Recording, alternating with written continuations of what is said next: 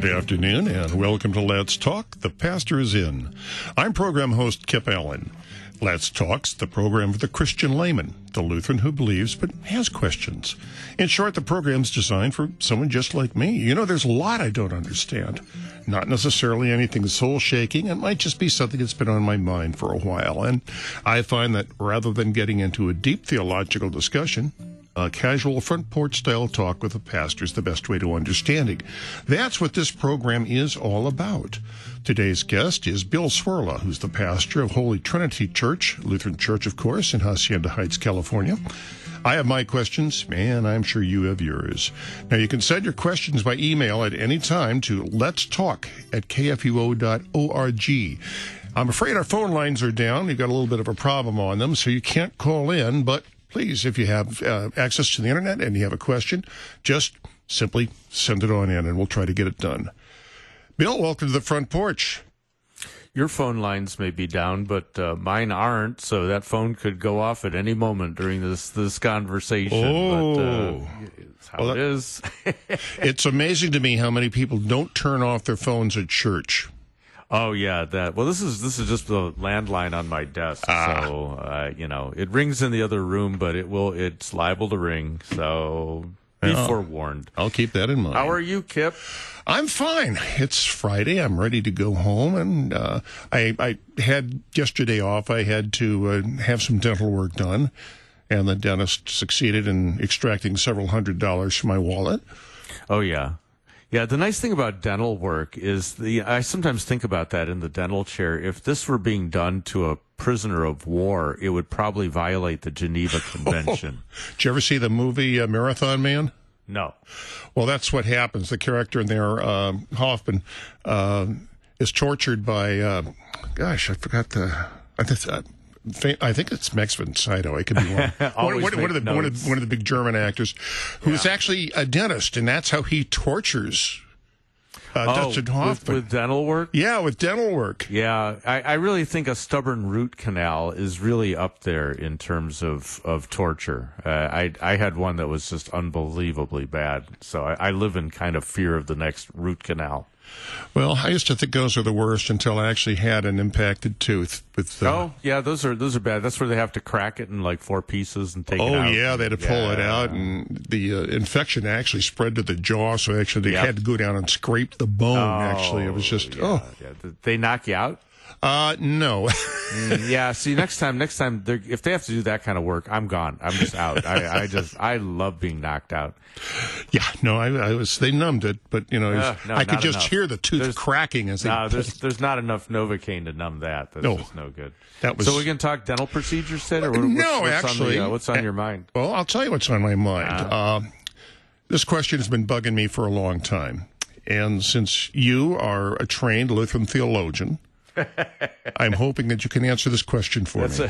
That's a dangerous setup right there. But, all right. Here's the question. Okay. How many Lutherans does it take to change a light bulb? Oh, I'm guessing it would take. Let's see. None, because we don't change. That's it. Oh, there you go. Okay.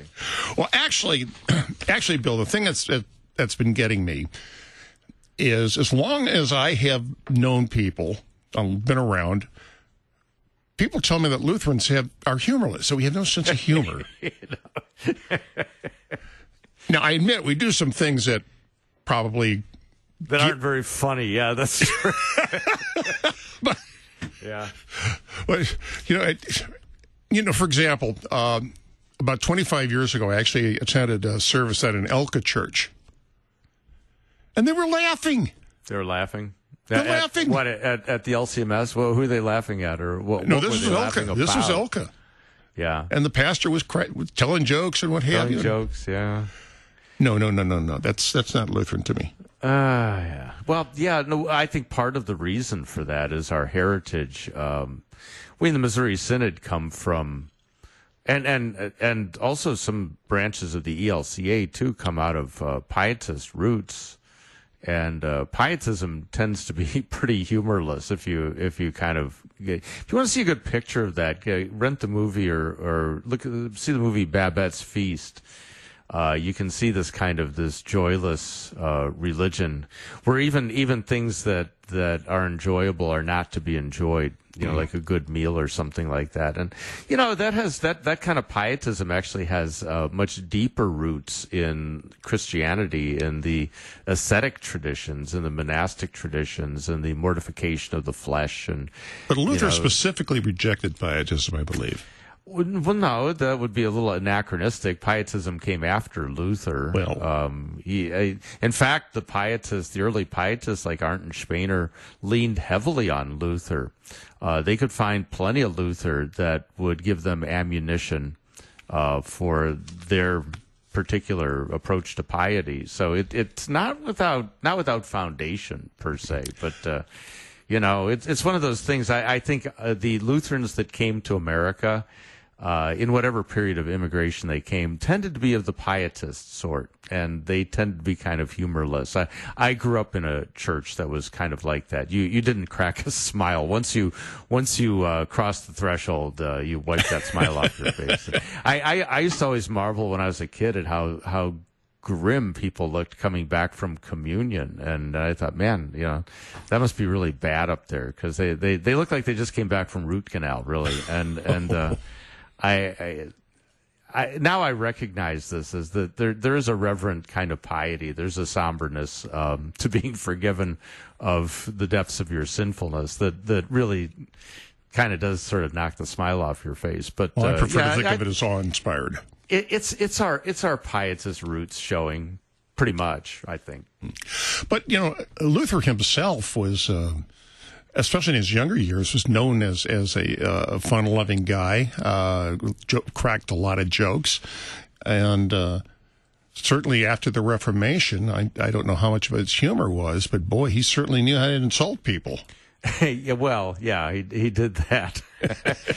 If you read the Table Talk, and there are 2 volumes of Table Talk, I believe, in the current American edition. I think there might be more coming out in the expanded. I think there's maybe 6 or 7 volumes in the Weimar edition. But Luther at table is pretty funny, and he has a very droll sense of humor.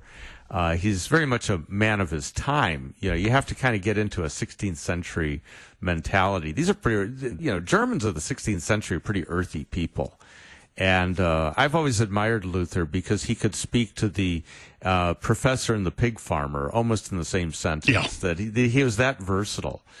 So he could conduct disputations in Latin, and then he could speak on the plight of the average Bavarian pig farmer or whatever, and easily go back and forth.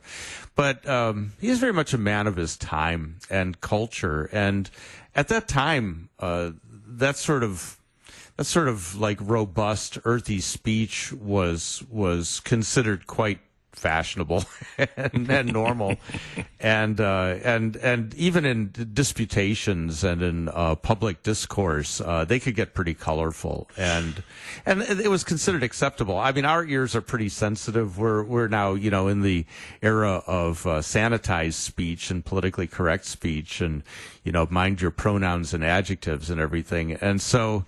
It sounds a lot different when we read Luther talking about the Pope or talking about other people, and it seems rude and just horrifically earthy, and yet at that time people would just laugh and have a beer and go on. Well, my mother was bilingual; she was fluent in both German and English, and she used to tell me that you could tell the funniest jokes in German that were even off color, that they just wouldn't be funny, they wouldn't translate into English. Well, humor never translates. Humor is very difficult to translate. It's one of my informal tests of fluency. Can you understand poetry in your new language? Can you understand humor? Can you tell a joke and have people laugh at it? Because usually humor involves wordplay and punning and a knowledge of a sensitivity to nuance of the language. It's playing on little quirks in language that often do not translate at all. Yep. And jokes do not translate. My mom's loaded with German aphorisms and jokes, and I only get about a quarter of them. They make no sense in English. Well, her mother lived with us for a while. Cunny, what a character she was. But she apparently, Connie, my grandmother, could sometimes she would curse up a storm, but only in German. Oh yeah, well, German's more versatile in that regard. English has a very limited toolbox for that kind of thing. The Germans, it's an amazingly broad toolbox. Yeah, that was one of the rules in my house when I was growing up. We rarely use profanity. I think I was probably in my 20s before I first heard my father say something. But my mother and my grandmother would curse in German. And so I'm somehow making it okay. It was in German. It was okay. The children didn't understand. The children knew darn well what you were saying. But the problem was that I grew up hearing so much German, I started to understand some of it. I grew up in a bilingual household. I'm not bilingual, but I grew up in a English-German household, and we understood what Mom and Grandma were saying, and it was pretty colorful. But I think you're talking more though about humor. And laughter in church and its appropriateness and whatnot. Because we are regarded as being rather straight-laced, and in a lot of ways we are. I was reading some of these. Well, you may know you're Lutheran when. And one of the ones here I happen to just have here, it says you're at an evangelistic rally and you actually managed to raise your hands waist high. Oh yeah, well now my church in California, they went overboard. I mean, these people were hand wavers, and I kept saying, "My gosh, these are Lutherans, not Baptists." I don't have a speck of revivalist in me. When revival breaks out, I head for the door. I'm just not interested. I'm not big on the waving hands. I'm not necessarily big on the tightly folded hands either. That's a pietist, actually, posture of prayer is the folded hands. But, the humor thing, I'll tell you a quick story. A couple of weeks ago, my wife and I and a friend of ours, we went to a service of evening prayer at a different congregation. And it was rather contemplative service, very peaceful, lots of silence and quiet hymnody, and it was very, very nice. And we came home. We barely talked in the car as we drove home, and we were just in a very peaceful mood. And I had an assignment to watch a movie for my podcast with Ted that I do, and we started to watch the movie, but the movie was very disturbing, very violent, very suspenseful, and it just didn't fit the mood. Okay, coming home from a peaceful liturgy. So I said, no, this just isn't working. So I said, let's just watch some comedy. So we dialed in one of our favorite comedians who's considered quote unquote family friendly and, clean and the whole thing. Cause my wife doesn't like a lot of profanity and comedy. And so we thought, okay, this guy's a sure bet. We like him. So we tuned into one of his, comedy specials on Netflix, and we did about 20 minutes of that. And I said, I'm bored. And I turned it off. And here's the funny thing. I don't know what it was. I don't think it was his routine, but I think it was the juxtaposition of this beautiful contemplative service where we were, reveling in the peace of God and his word and everything. And then you come home and listening to stand-up comedy. And the thing that I kept picking up over and over again was just how mean it was, that we were laughing at the weaknesses and foibles of other people. We were having one of those, thank God I'm not like that guy over there. Isn't he dumb? Ha ha. And it was kind of yucking it up at other people's expense. And I just maybe I'm turning pietist. I don't know, but it just wasn't funny. It was kind of like tedious. And so we just turned it off and read a book. It was better. So what's the moral of the story? Don't watch stand-up comedy after you go to a liturgy of evening prayer. I'll bear that in mind. The two don't work. There is an ongoing discussion about this amongst theologians and pastors and people who kind of think about this stuff. Is laughter and humor appropriate in church? I have a little book on my shelf written by somebody whose name I can't remember called Humor in Preaching. And he specifically looks at the rhetorical device of humor. Humor is a rhetorical device. And he comes to a sort of a qualified position that there is a place, but you have to be very cautious about what you're doing and why you're doing it. You don't want to turn the sermon into a stand-up comedy routine. Or you don't want, the rule of thumb I have is if it draws attention to you as the preacher and everybody think, oh, you got to hear this guy, he's really funny, then it's not working. Then it's not right. But on the other hand, if it does serve the hearing, and that then there may be a place for it. And I certainly think there's a place for spontaneous laughter in church. But I really think it can't be planned. It's like any other emotional or reflex response that we have in our toolbox as humans. You can't program this. That's what's wrong with revivalism. You're supposed to feel a certain way when you are worshiping. You feel however you feel. Feelings are just, they're like the weather in your head. You don't, it doesn't matter how you feel. Or it doesn't matter what you think either, for that matter. You can keep your opinions to yourself as well. We're there to hear the Word of God, and the Word of God does what it does to us. It may cause us to weep. It may cause us to laugh. It may cause us to sing for joy. Who knows, but you can't program that in. Yeah, I just can't picture laughing in church during a service. Now, afterwards, getting together or a fellowship hall, something like that, then let the jokes go. But we don't just laugh at jokes. Jokes are a particular thing that tickles our funny bone. But if you kind of think about why we laugh, and I do this. I know somebody who's taking a course, a graduate course in comedy. And I think, yeah, that's a great blow-off course. That's like the history of rock and roll. Loved to have taken that when I was in grad school. But it's actually kind of cool. We were talking about it, and it's a kind of a literary analysis of why things are funny. And so we laugh when we're surprised, and that's how jokes work. They lead you in one direction, and then then the punchline goes somewhere else. And so the reflex to that is laughter. We got tricked. And so in a sense, we're laughing at ourselves. Oh, you caught us. We followed you down that road, and then it didn't turn out the way we expected, and that's funny. Well, it's the ability to laugh at yourself. There is a comedy group up in the upper Midwest here, around Minnesota and that area, called the Looney Lutherans. And they're three women, and they portray the church basement ladies. If you're Lutheran, you know who they are. Yeah. And we all know who they are. Oh, yeah. But they're very talented. We laughed at that, too. Yeah, they do. We thought that was funny. Why was that funny, Kip? Think about that. You and I both laughed at just the mention of the church ladies in the basement. Because it's a stereotype. Why is that funny? I think it's two things. One, it's profound truth. We both know what we're talking about. And so we chuckle at that. Jerry Seinfeld has made a career out of pointing out the obvious in life. And it's funny because we don't notice it. It's so obvious it escapes our attention. And he's the one who says, hey, look at that. And you laugh because you've seen it, but you've never seen it that way before. So it's funny.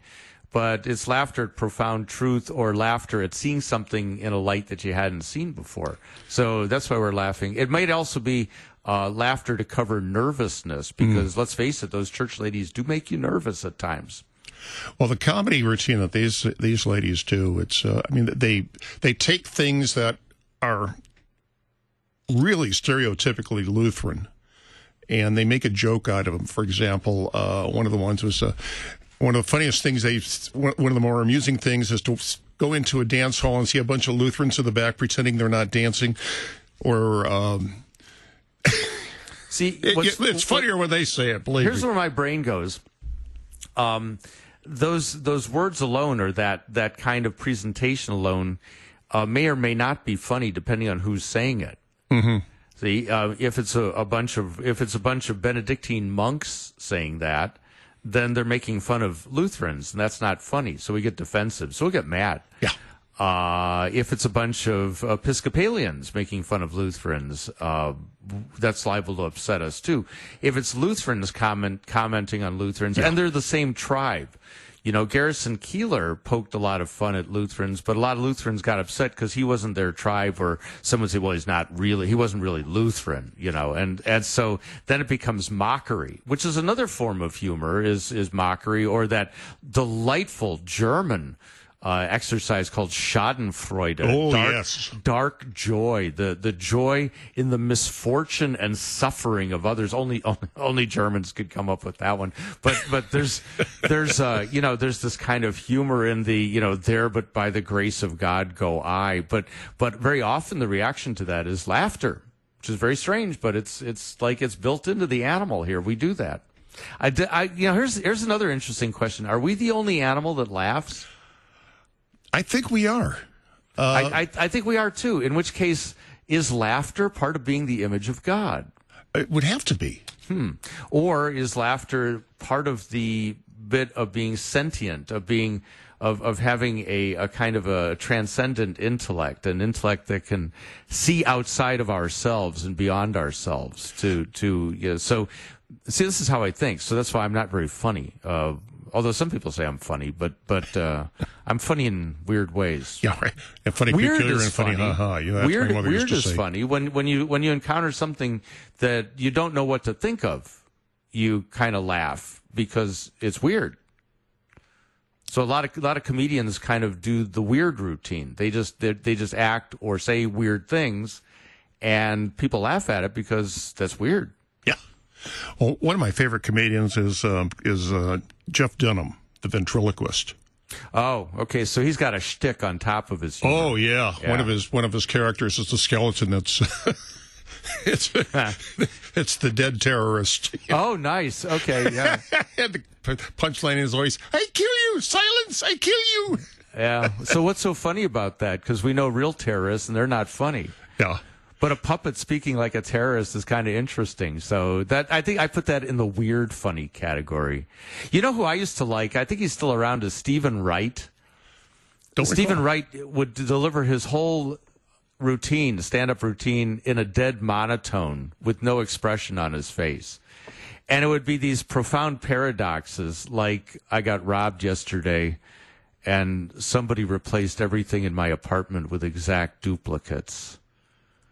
And you just kind of sit there and go, what did I just hear? Or I was bored the other day and I rounded infinity. And I think, what kind of mind sits out and thinks these things up? George Carlin, part of George Carlin's humor was like that, the paradox of language or the paradox of human thought. You got to be pretty sharp to kind of do that. Mel Brooks. Oh, Mel Brooks. Well, yeah, Mel Brooks' humor is all over the map. It's a lot of times it's just deliberately offensive, and if you do it right, you can be deliberately offensive and funny, and that takes real skill, though. Oh, and, yeah. See, one of the things is Brooks had a buy though because he was Jewish, and so he could make a lot of Jewish jokes, and everybody would laugh because he could say that he's Jewish. It's just like. Lutherans can make Lutheran jokes, and blacks can make black jokes about black people. But boy, you cross the line, that ain't going to work. It's not funny. Well, a couple of his routine. I mean, next week, Hitler on ice. That was one of his. Yeah. Oh, yeah. Yeah. Oh, man. Yeah. See, but Brooks could do that. Yeah. And, I did a little Bible study. I was looking for laughter in the Bible study to see, or in the Bible, to see if, laughter ever enters in. And it does in a certain way. First of all, the chief use of laughter in the Bible is derision. It's a way to mock your enemies. God even laughs. God laughs from heaven at man's plans. He looks upon his enemies and he laughs in derision. Or the psalmist says, people are laughing at me. I've become a laughingstock. My enemies are making mockery of me. So mockery is probably, if you put all the verses on a scale, that's the heavyweight one in the Bible, is to laugh in mockery. But it also speaks, the Bible also speaks of joy, of singing and of dancing. Yes. And that's the other use, a little rarer, but no, I should say much rarer. But the idea that God will turn our mourning into laughter. Or as Ecclesiastes says, there's a time to mourn and a time to laugh. Or blessed are those who mourn now, for they will laugh. It's actually in the Lucan Beatitudes. And so it is the opposite of weeping and mourning is joy and laughter. So it's known by its opposite there. But in the Bible, that's almost kind of eschatological. The meaning, Now you mourn and now you weep. This time is a time of weeping and mourning, but you will laugh and you will be joyful. And so there's a kind of a tension in the way the Bible looks at laughter. There is a time for everything. Yeah, I also found I can't find a single instance where Jesus laughed. That was going to be one of my questions. He wept. We have some instances of that, and he was very frustrated at times and angry, but no instance of him laughing that I can find. So that's kind of interesting, something to put in your hip pocket there. It is a very human thing, and he's very human, obviously, but there's no recorded instance of our Lord laughing. Interesting. Now, having said that, I think the parables are really funny. And people who are cultural students of the parables, like I'm thinking of a guy by the name of Ken Bailey, who spent like decades hanging around with Middle Eastern storytellers to kind of get the vibe.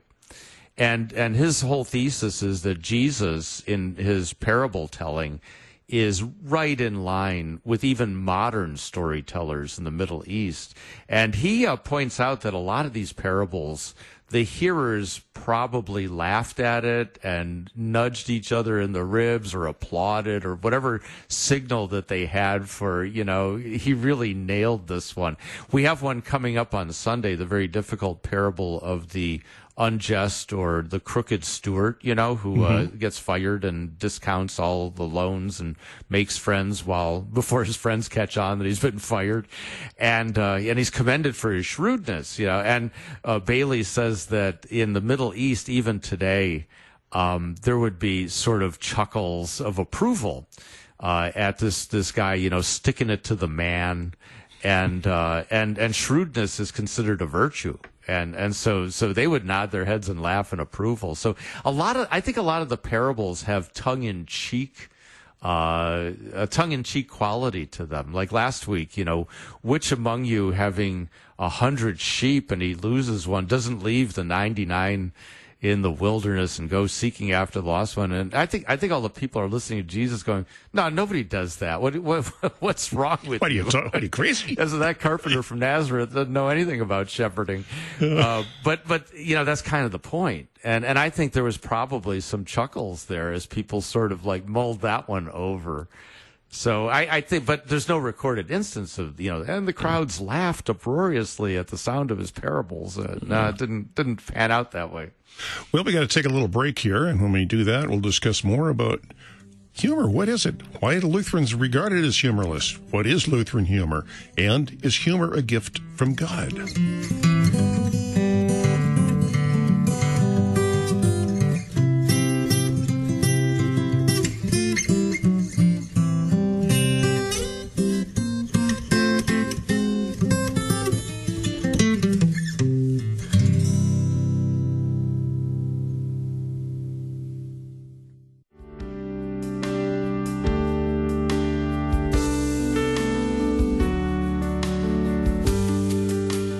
I'm Pastor Ken Bomberger.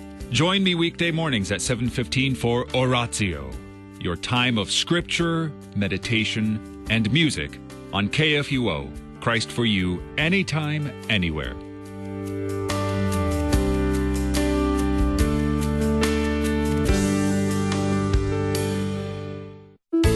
Hello, this is Kay Meyer of Family Shield. I want to invite KFUO listeners to our 25th anniversary celebration, Sunday, October 13th at Royal Orleans in South St. Louis County. Reverend Michael Newman is our speaker on our theme, Families Worship Him. Learn more or register at FamilyShieldMinistries.com. Again, FamilyShieldMinistries.com. This is the day which the Lord has made.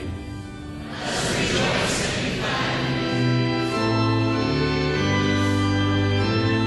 For the lonely and homebound, for the grieving and dying, and for all those who are afflicted in body, mind, and spirit, especially for... Join us for a live broadcast of Chapel at the LCMS International Center weekdays at 10 a.m. on KFUO. After 66 days at sea, the Mayflower arrived with 102 passengers at Cape Cod, Massachusetts on November 9, 1620. They had intended to land in Virginia, but poor weather and poor navigation led them slightly off course. These first pilgrims were a mix of business traders and those escaping the jurisdiction of the Church of England. They may have brought with them the Geneva Bible, the Bible popular among English Protestants. Many pilgrims were from a sect known as Separatists. Their desire was to form independent congregations, strictly following their interpretation of the Bible. Their action was prompted by 2 Corinthians 6:16-18 in the Geneva Bible translation, including verse 17, "Wherefore come out from among them and separate yourselves." Engage with the book that shapes history. Brought to you by Museum of the Bible.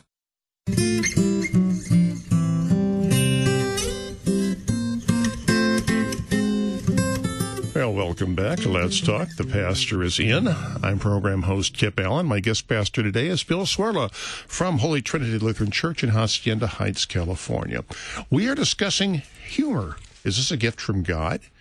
Do we have a humor in the Lutheran Church? Are we regarded as humorless? What is it? What do we do? If you have any comments, well, you can email them to us at letstalk@kfuo.org. Unfortunately, our phone lines are down, so you can't call us today during it, but you can Probably email. just as well. Yeah, right. You know, one of the funniest bits I ever saw on TV was during the Mary Tyler Moore show, and it was at the funeral of Chuckles the Clown. Oh, yeah, that'd be good. And there's a sad event. You know, the pastor is giving the eulogy of how Chuckles was killed. He was dressed as a peanut, got shelled by a rogue elephant. But during the oration, Mary starts breaking out in giggles. She's trying to stifle her laughter. And that's the worst. Yeah. That's the worst. Stifled laughter is just that's the worst possible.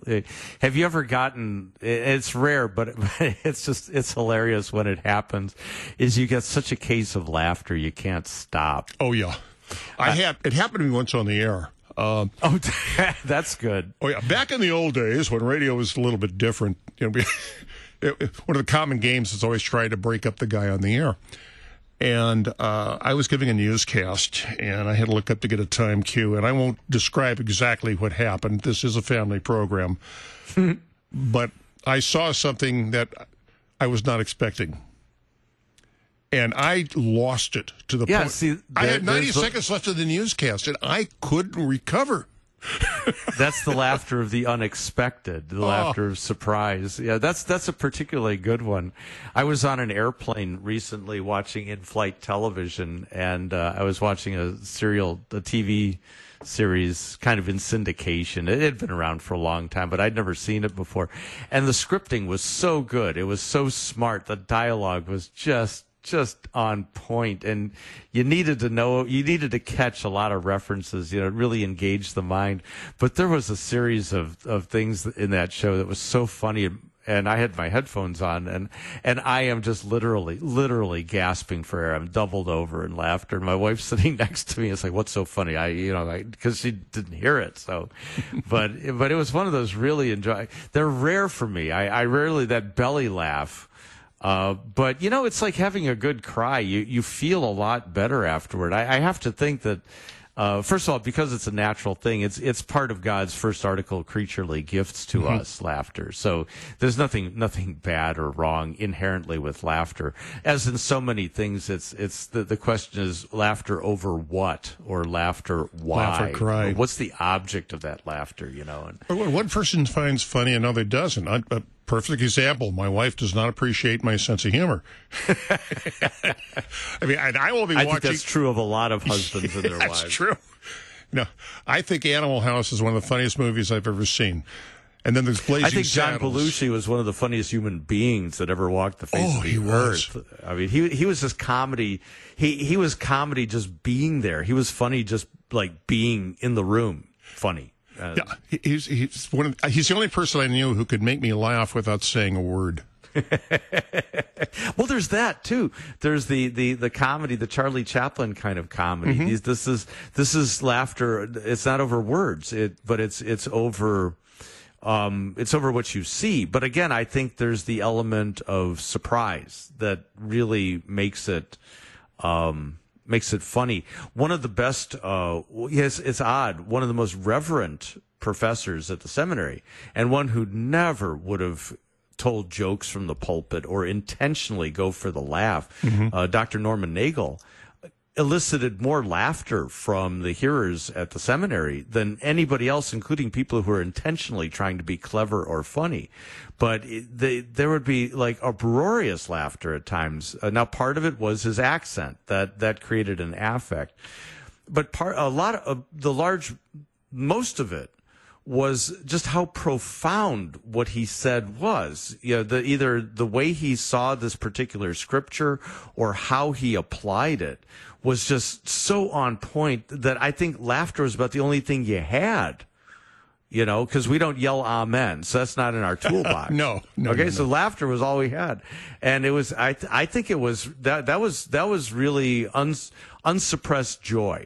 And the joy of the surprise of how good the gospel is, and I think that's holy laughter, not in the charismatic sense of that, but I mean that's the kind of laughter that I think does belong in church, but it can't be orchestrated and you can't shoot for it.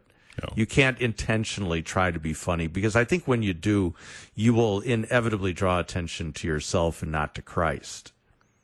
Yeah, I can see that. But I also think, you know, this highlights the question that we raised earlier on is laughter, the ability to laugh, is that a gift of God? Is this one of the things that he has given us, a trait? And I think it is. Yeah, the way I reason it is laughter is not a learned thing. It's hardwired. Babies laugh. Mm-hmm. You know, you just play peekaboo with a little one, they laugh. That's the laughter of being surprised at a very elemental level. You're there, you're not there, you're there. That's funny. But you don't have to teach. You don't have to teach a little one to laugh. They laugh before they even have words or can understand words. They laugh at just little surprising things. The little quirky surprises of life are very entertaining. Or sometimes they're just happy and so they laugh. So I think it's a natural gift. I think it's just part of our creatureliness. I think it's built in. I don't see any evidence of the higher animals laughing. So I'm going to go out on a limb here and say that it's probably a uniquely human expression of joy and surprise. So that's kind of cool when you find something uniquely human. Oh yeah. But I think it's God's gift, and like all of God's gifts, they can be misused. They can be used for evil purposes. They can, sin corrupts everything. But nonetheless, the gift is still God's gift. Well, another gift that God has given us that's related to humor is the word, is speaking. Language. Yes. Yeah, and they're tied together, although as we discovered, there's silent humor, too, and there's slapstick comedy, which doesn't really involve words. I remember Jack Benny's being robbed. Your money or your life? Silence. I said, your money or your life? And Benny replies, I'm thinking. And why is that funny? See? Well, that was, he was a tightwad in his persona. Now, there is... there are jokes in the Bible. There are funny lines. The prophets were known for colorful speech, especially when it came to the idolaters or the enemies of Israel. There's salacious speech where they actually use sexual innuendo, and they didn't hesitate to refer to body parts that we might blush over, but the prophets had the full toolbox of rhetoric at their disposal, and those strike us once we understand them and can sort out the references. They're rather amusing, and I would presume that they were considered funny then too. Ezekiel's mockery of what an idol actually is really it's a good piece of stand-up, really. In the New Testament, Paul, in the book of Galatians actually tells a joke. And he tells a joke in precisely the place where in standard Greek rhetorical form, you're supposed to tell a joke. And so it's that little bit in Galatians 5, somewhere in the middle of the chapter, where Paul's kind of been hammering away at the Judaizers and those who were insisting that the Gentile Christians had to be circumcised under the law of Moses. And so Paul makes this remark in 5:12, as for those agitators, those Judaizers that have come in to infiltrate Galatia, I wish they would go the whole way and emasculate themselves, he says. Now, that's a little tempered, but to paraphrase, hey, if they're so enamored of circumcision, why not cut the whole thing off, huh? And that actually is rhetorically a joke. And what's interesting is that in Greek rhetoric, that's exactly where the joke belongs. So Paul's actually following form. One of those things that doesn't quite translate. No, it just seems actually kind of mean or angry or something like that. It's actually quite tongue in cheek, and it's intended, I think, to almost lighten the moment. He's come down very heavy on all this. He laid down a lot of stuff, and it gives the mind just a little bit of a chance to just have a chuckle and take a break before the next thing, which kind of leads me to humor in the pulpit. I think there is rhetorical value for humor in the pulpit, but it has to be done with a high level of craftsmanship, I think. I think you have to have a good awareness of what you're doing and why you're doing it. I am kind of known, and outsiders tell me this, that they're often surprised at the amount of laughter that occurs during a sermon of mine. And I'm not intentionally trying to be funny. At least I hope not. I don't know. Maybe I am. I sometimes take it as a preacher's challenge to see if I can, when I'm on the road or I'm preaching at one of those congregations that you were describing, I try to see if I can get them to laugh. Now, that's probably not right. But we preachers have to amuse ourselves once in a while too. But I had a pious layman kind of try to nail me on that once, and he says to me, "What happened?" Well, he says to me, Pastor, I don't believe in telling jokes in the pulpit. And I knew where he was going with that, but he was taking sort of a sideways approach. And so I said, yeah, neither do I. and he couldn't respond to that because I wasn't going with the program. But I knew where he was coming from. And I said, yeah, I know people laugh at church sometimes, and sometimes I'm not sure why. But I said, I do believe in humor in the pulpit. I don't believe in telling jokes, but I do believe in humor. As a way of keeping ears open, a way of keeping attention focused. And I said, if you listen very carefully to what I say, when I do that, it's always serving a point. It's a ministerial use of humor to serve the point. And I think that's what Paul's doing in Galatia. And I think that's what Jesus is doing in part with the parables. It's serving the point. We're preaching very heavy things, and sometimes the heaviness is a little hard on the ears. And so this is like seasoning a dish. You don't want to over season the dish, but without the seasoning, it's kind of bland. Well, think about the disciples, the apostles. Boy, that had to be a really heavy thing that they were doing, and I could easily imagine that in the evening when they got the fire going and they're finishing their meal, somebody's going to be telling us some jokes or something to lighten the mood. Well, you talk about a rough group of people. I'm sure the fishermen were not exactly most polite of speech. And those are the big ones, right? Mm-hmm. Peter and Andrew, James and John. Those guys. And James and John had a temper on top of it. The sons of thunder, So I would love to have been, a flea on the donkey that walked along with that group of disciples. We have in the Gospels, we just have a tiny smattering of all the things that were said. And I would love to have been an eavesdropper on some of those late night conversations with Jesus. As they had him. They had to have. Yeah, you don't want to get into this. It's almost a docetic notion. Docetism was that heresy where Jesus only appeared to be human. He really was kind of like Superman. He was beyond human. He was just all divine and just kind of appeared human. But you don't want to get into that kind of mistaken notion that he didn't share in the joys and the sorrows of our humanity as we do. That he isn't one with us in every aspect of our humanity except sin. Yeah. And so I think a humorless Jesus is just not a human enough Jesus for me. The scriptures have determined not to well, except for the parables and some of the others saying tell Herod that fox. Some of it is Middle Eastern humor, and unless you're kind of like in the know, we kind of miss it in our through our Western ears. But there's tongue in cheek. I'll tell you one of my favorites when he tells the parable of the rich man and Lazarus.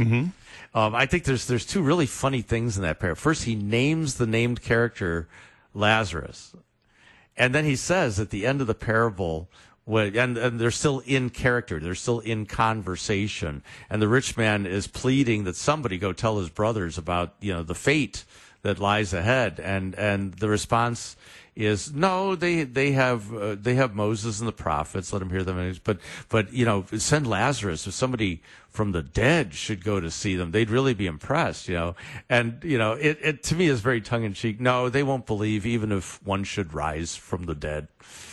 And that is the case, right? Yeah, that's right. Twice over that Jesus actually raised his best friend Lazarus from the dead, and that clearly wasn't that Lazarus, because that Lazarus was dirt poor, and the Lazarus Jesus raised had a house, so he wasn't poor. But Jesus himself rose from the dead, and they still didn't believe. Yeah, and there's all these people who don't believe that. So, but here it is, before it happens, way before it happens, tongue in cheek, right there embedded in a parable. I think that's funny. I always get a chuckle out of that one. About 40 years ago, there was a movie that was controversial at the time called The Last Temptation of Christ. Oh, yeah. Yeah, that's actually, that had a devout character to it. Oh, yeah, very much so. The station I was working at the time, there was a big controversy where a group of pastors were trying to get the thing suppressed. And so the TV station that was attached to my radio station invited them in to look at the film before it was aired. And they came out and said, hey, this is straight scripture. Yeah, I think the movie, if I remember correctly, I haven't seen it. And, from my podcast, if you listen, I don't see movies. So if you ask, have you seen, the answer is usually no. But I think that the thing it's arguing against is what I just described as docetism, that Jesus is fully divine, but he only appears to be human. So it's kind of a human act. Oh, yeah. And this or God just kind of wearing a human uniform. And so it's kind of not really our way of doing things. And that would be cheating. That's not the kind of savior that dies as the substitute for our humanity, or one that embraces our humanity. Well, in that movie, it portrayed a very human side of Jesus. That's the point. Yeah. That's the point, is it really, now there's a danger whenever you have a paradox, when you favor one thing, the other thing kind of withers. And so if you push on Jesus' humanity too hard, you start to lose sight of his divinity. You push on his divinity too hard, you start to lose track of his humanity. The goal in paradox is like juggling, keep everything going at the same time. It's tricky, but it's necessary. Well, how many times in the Bible does Jesus refer to himself as the Son of Man? Yeah, that's a tricky, that's a double entendre, because in the Old Testament, that's both, that simply means human, a child of Adam, descendant of man. It's also code word for Messiah in certain, like in Daniel. And so you don't quite know which one he's referring to. It's probably the least, messianic title that it's the one he uses on himself. When people say, oh, you're the Christ, he says, don't tell anybody. But he refers to himself as the Son of Man, which is kind of a hidden way of saying Christ, but it's only there if you know it. So it's kind of clever. Yeah, he doesn't want to push that Christ thing too much, because in the ears of his hearers, that's revolutionary. And he's not doing that kind of revolution. His holy war is to die on a cross, not to lead a rebellion against Rome or whatever. But that was ultimately what led him to the cross, was when he was called before the Sanhedrin, and they asked him, "Are you the Son of God?" And he said, "Yeah, I am." Yeah, for them that's blasphemy. Before the state, it's treason, and because he actually got crucified for treason. If you want to, because the Rome didn't care about blasphemy. It's like, yeah, so what? Remember, try him under your own law. Pilate says, and they said, well, we have this law that says, anybody who makes himself the Son of God deserves to die, but we can't kill anybody because you won't let us, so you got to do it for us, basically, and. So yeah, that's interesting, but we'll save that for Holy Week, huh?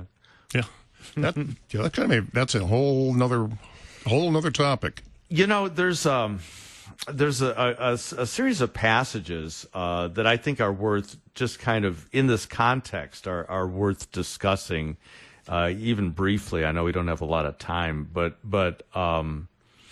in the book of Ephesians, Paul talks about living as children of light.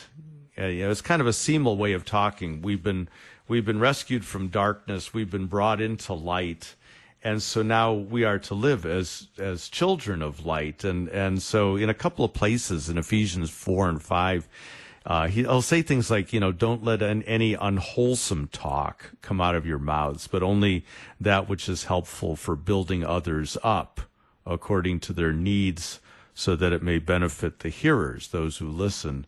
And then he talks again in Ephesians chapter 5, or is it like 2? Very close context. Among you there must not even be a hint of sexual immorality or impurity or greed, nor should there be obscenity, foolish talk, coarse joking, which are out of place, but rather thanksgiving. And so, there's kind of a sense that we of all people know how valuable words are, how powerful they are, how they matter, right? Because we're creatures of the Word. God has revealed himself to us in human language and words. And so being creatures of the Word and valuing words, I think what Paul's saying, as children of light, we also value the words that come out of our mouth. And the question is, are they edifying? Do they build people up? Do they contribute to, people's faith and love and hope or what? And so I think that might kind of put a damper on some of our notions of what's funny. That's true, but also remember, children are the ones who really laugh. Yeah, but children laugh rather innocently, though, don't they? We're talking about the infant that laughs at peekaboo and little surprises and stuff. If children see something frightful or see something bad, they generally don't laugh. They cry, unless it's, they see somebody fall off a ladder and they think it's funny, but it's because they don't understand that somebody just got hurt. But we as adults understand that somebody just got hurt. So it's weird. It's a weird thing. Does that mean that Christians can't tell? Can you be a Christian stand-up comedian? I think yes. Jim Gaffigan is. He's a devout Roman Catholic, and in fact, he did warm-up for the Pope. Oh, gee. He said it was the biggest gig he ever did. It's like 2 million people, and he says, and then he makes a comment. He says, I hope you guys will stay around for the next guy. That's funny. I didn't know that. Yeah. He's a devout Roman Catholic, and he's considered family friendly and clean, but. And I would leave it to the hearer to decide whether everything that he says in the name of humor to make people laugh does it actually build people up? Is it funny? I think most of it is just common observations from day-to-day family life and what it's like to, raise 5 kids and be married and all of that. And I think it's largely self-deprecating humor. It's laughter at oneself. Mm-hmm. Which I think that's healthy. I think like we talked about earlier, Lutherans could laugh at Lutherans. Yeah, but I think and I'm going to float this one, see what you think. That kind of laughter at oneself, is actually a kind of a laughter of repentance. Try that on for size. What do you think? Okay, you got about 30 seconds to do that. All right, but I'm just putting it out because we are deprecating ourselves. We are making ourselves less. In some ways, that laughter is a kind of a repentant laughter that says we are nothing and Christ is everything, and that brings us joy. Well, Bill, thanks for that insight, and we'll do this again real soon. You've been listening to Let's Talk. The Pastor is in.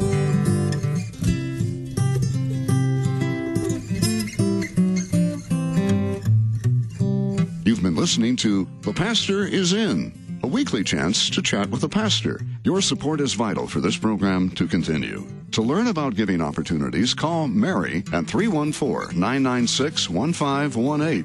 You can make a gift safe, secure, and easily online at kfuo.org. Thank you for listening and supporting The Pastor is In on Worldwide KFUO.